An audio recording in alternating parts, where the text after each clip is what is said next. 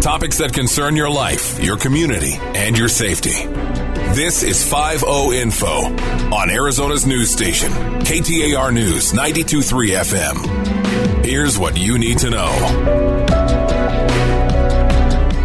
Thank you for joining us for another edition of the 5-0 Show. I'm Jamie Rothschild, the host of the show, joined by Ed, the producer. Ed, thank you for what you do each and every week. We truly appreciate you. Today I am joined by a friend, Don Stiemenez.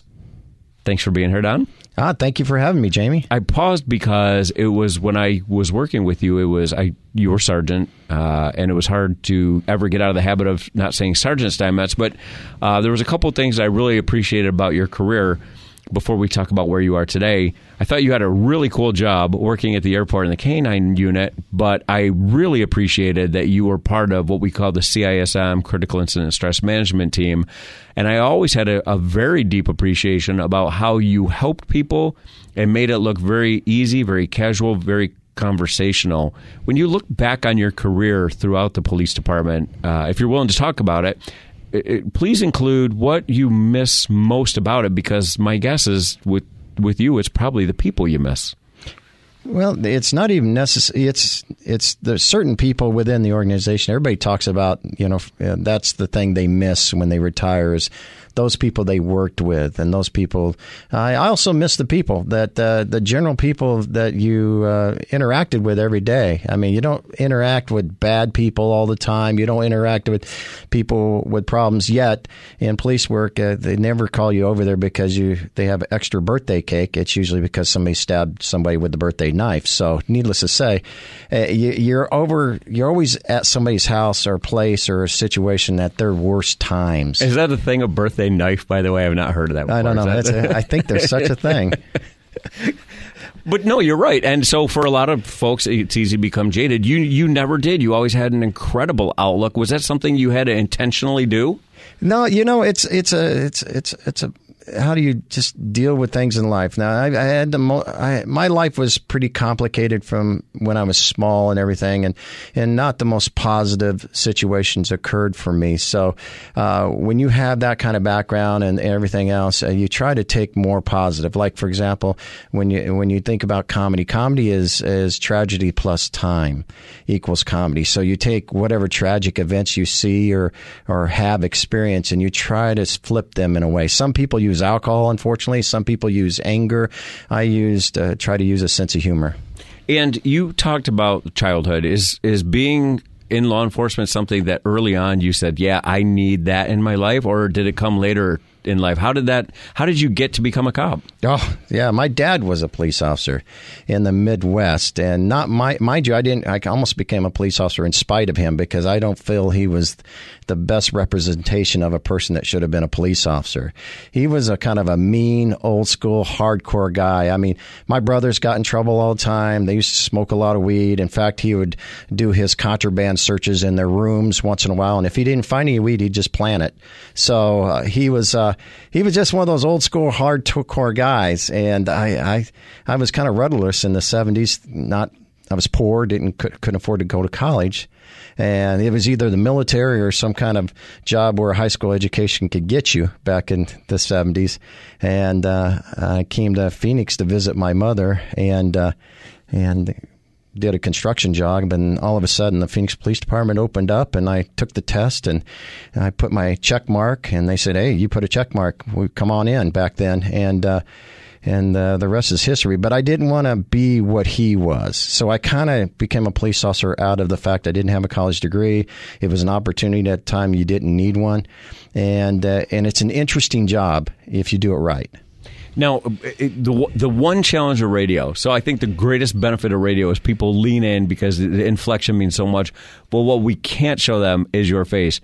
You were kidding about your dad planting the weed, but that's so seamlessly worked into the stories you tell. How hard was becoming a storyteller? You talked about comedy, and I want to launch into that in a second, what you've done.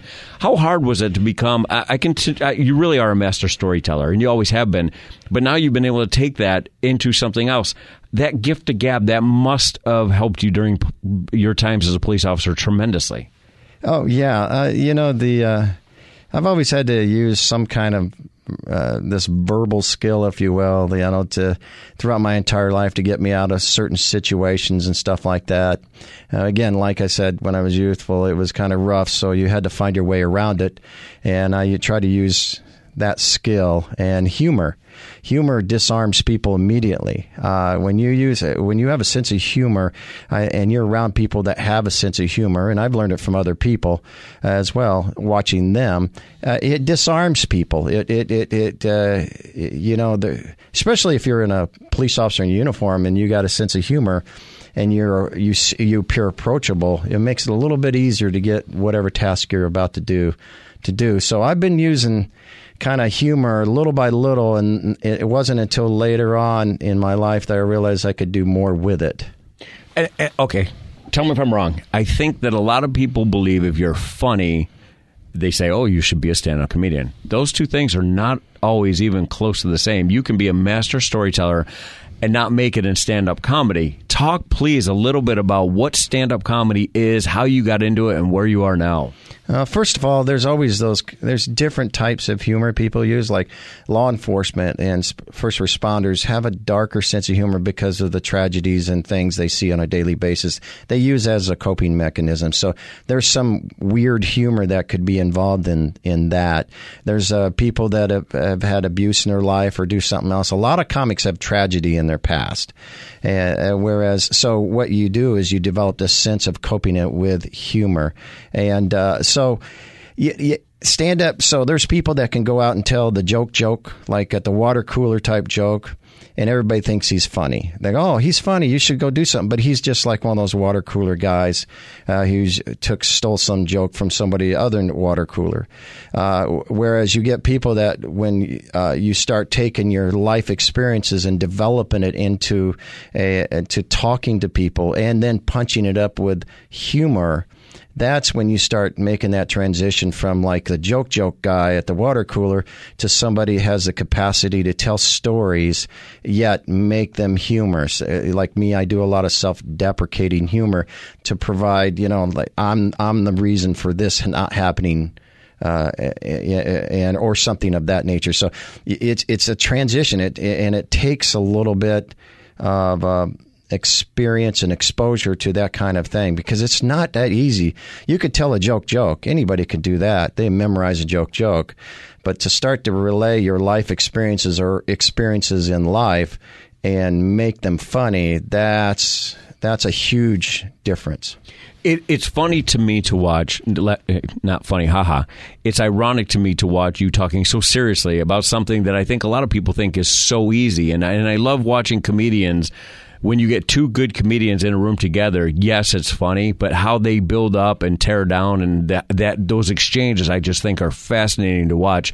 Do you find that you're very like-minded and bond quickly with those who are doing comedy? Oh, no, it's almost like having two cops in a donut shop. You're competing for the same donut. So when you have two comedians in the room, sometimes they're competing for the same laughs. It depends on the circumstances. Sometimes you like to be the only comedian in the room, so everybody goes, hey, there's a funny guy. Let's see what kind of junk comes out of his mouth right now. But sometimes I love being around other comedians, because I either learn something every single day, and I've been doing stand-up for 18 years.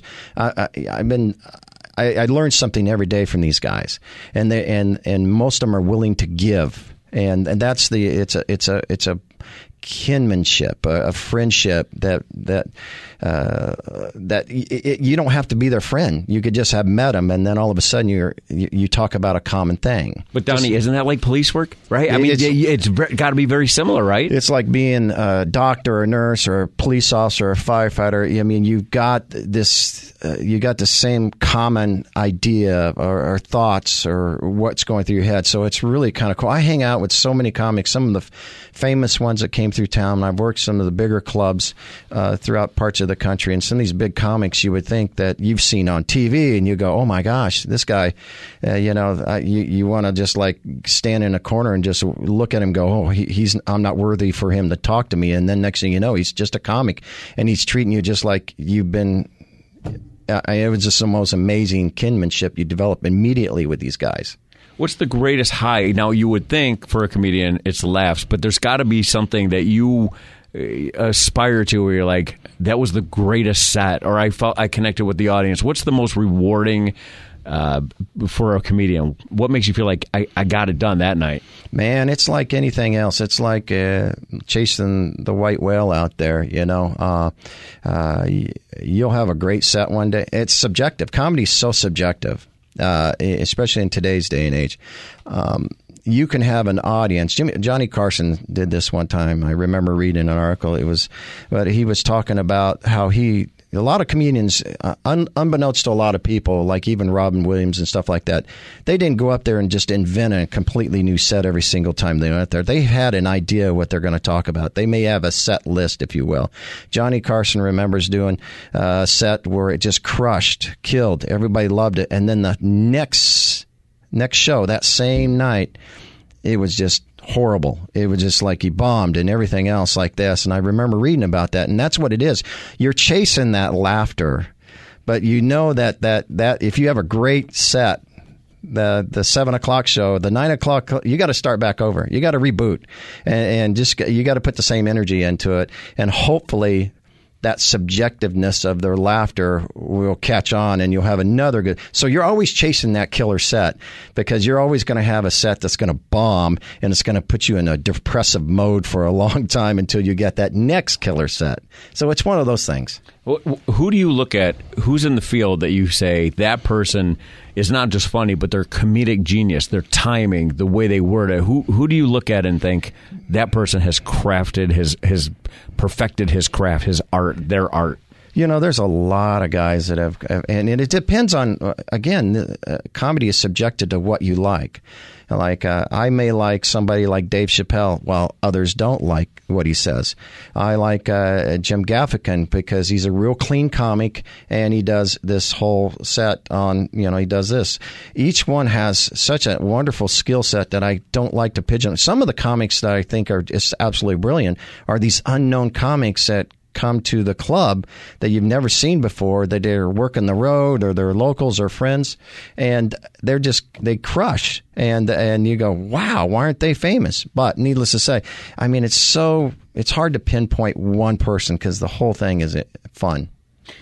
I have to like Jim Gaffigan also. He did a bit on, I'm from Rochester, New York, and he did a thing on a restaurant back there, so I automatically became a fan. But you're absolutely right. He is a clean comic, and I would imagine being a clean comic has to be harder than, because there's you got to stay within some guardrails. Have you found that is a harder lift, or are they both parameters, not parameters? It's depending on the comic. I'm like a PG-13 guy. I don't go what they call all the way blue and like crazy stuff and try to shock you into some kind of laughter. But it's also rougher.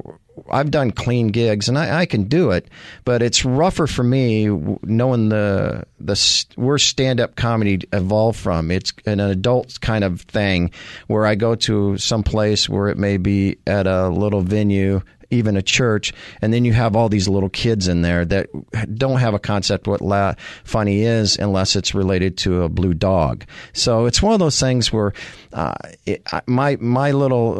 my wheelhouse is right in the PG-13 stuff, just talking to adults. Don, I can't thank you enough for being here today, and I'll tell you why.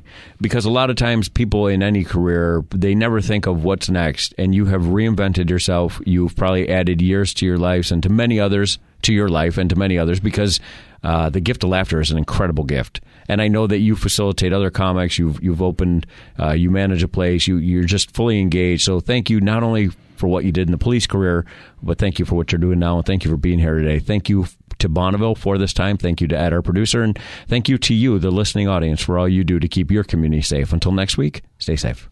You've been listening to 5-0 Info on Arizona's news station, KTAR News 92.3 FM. For more about Silent Witness, go to silentwitness.org.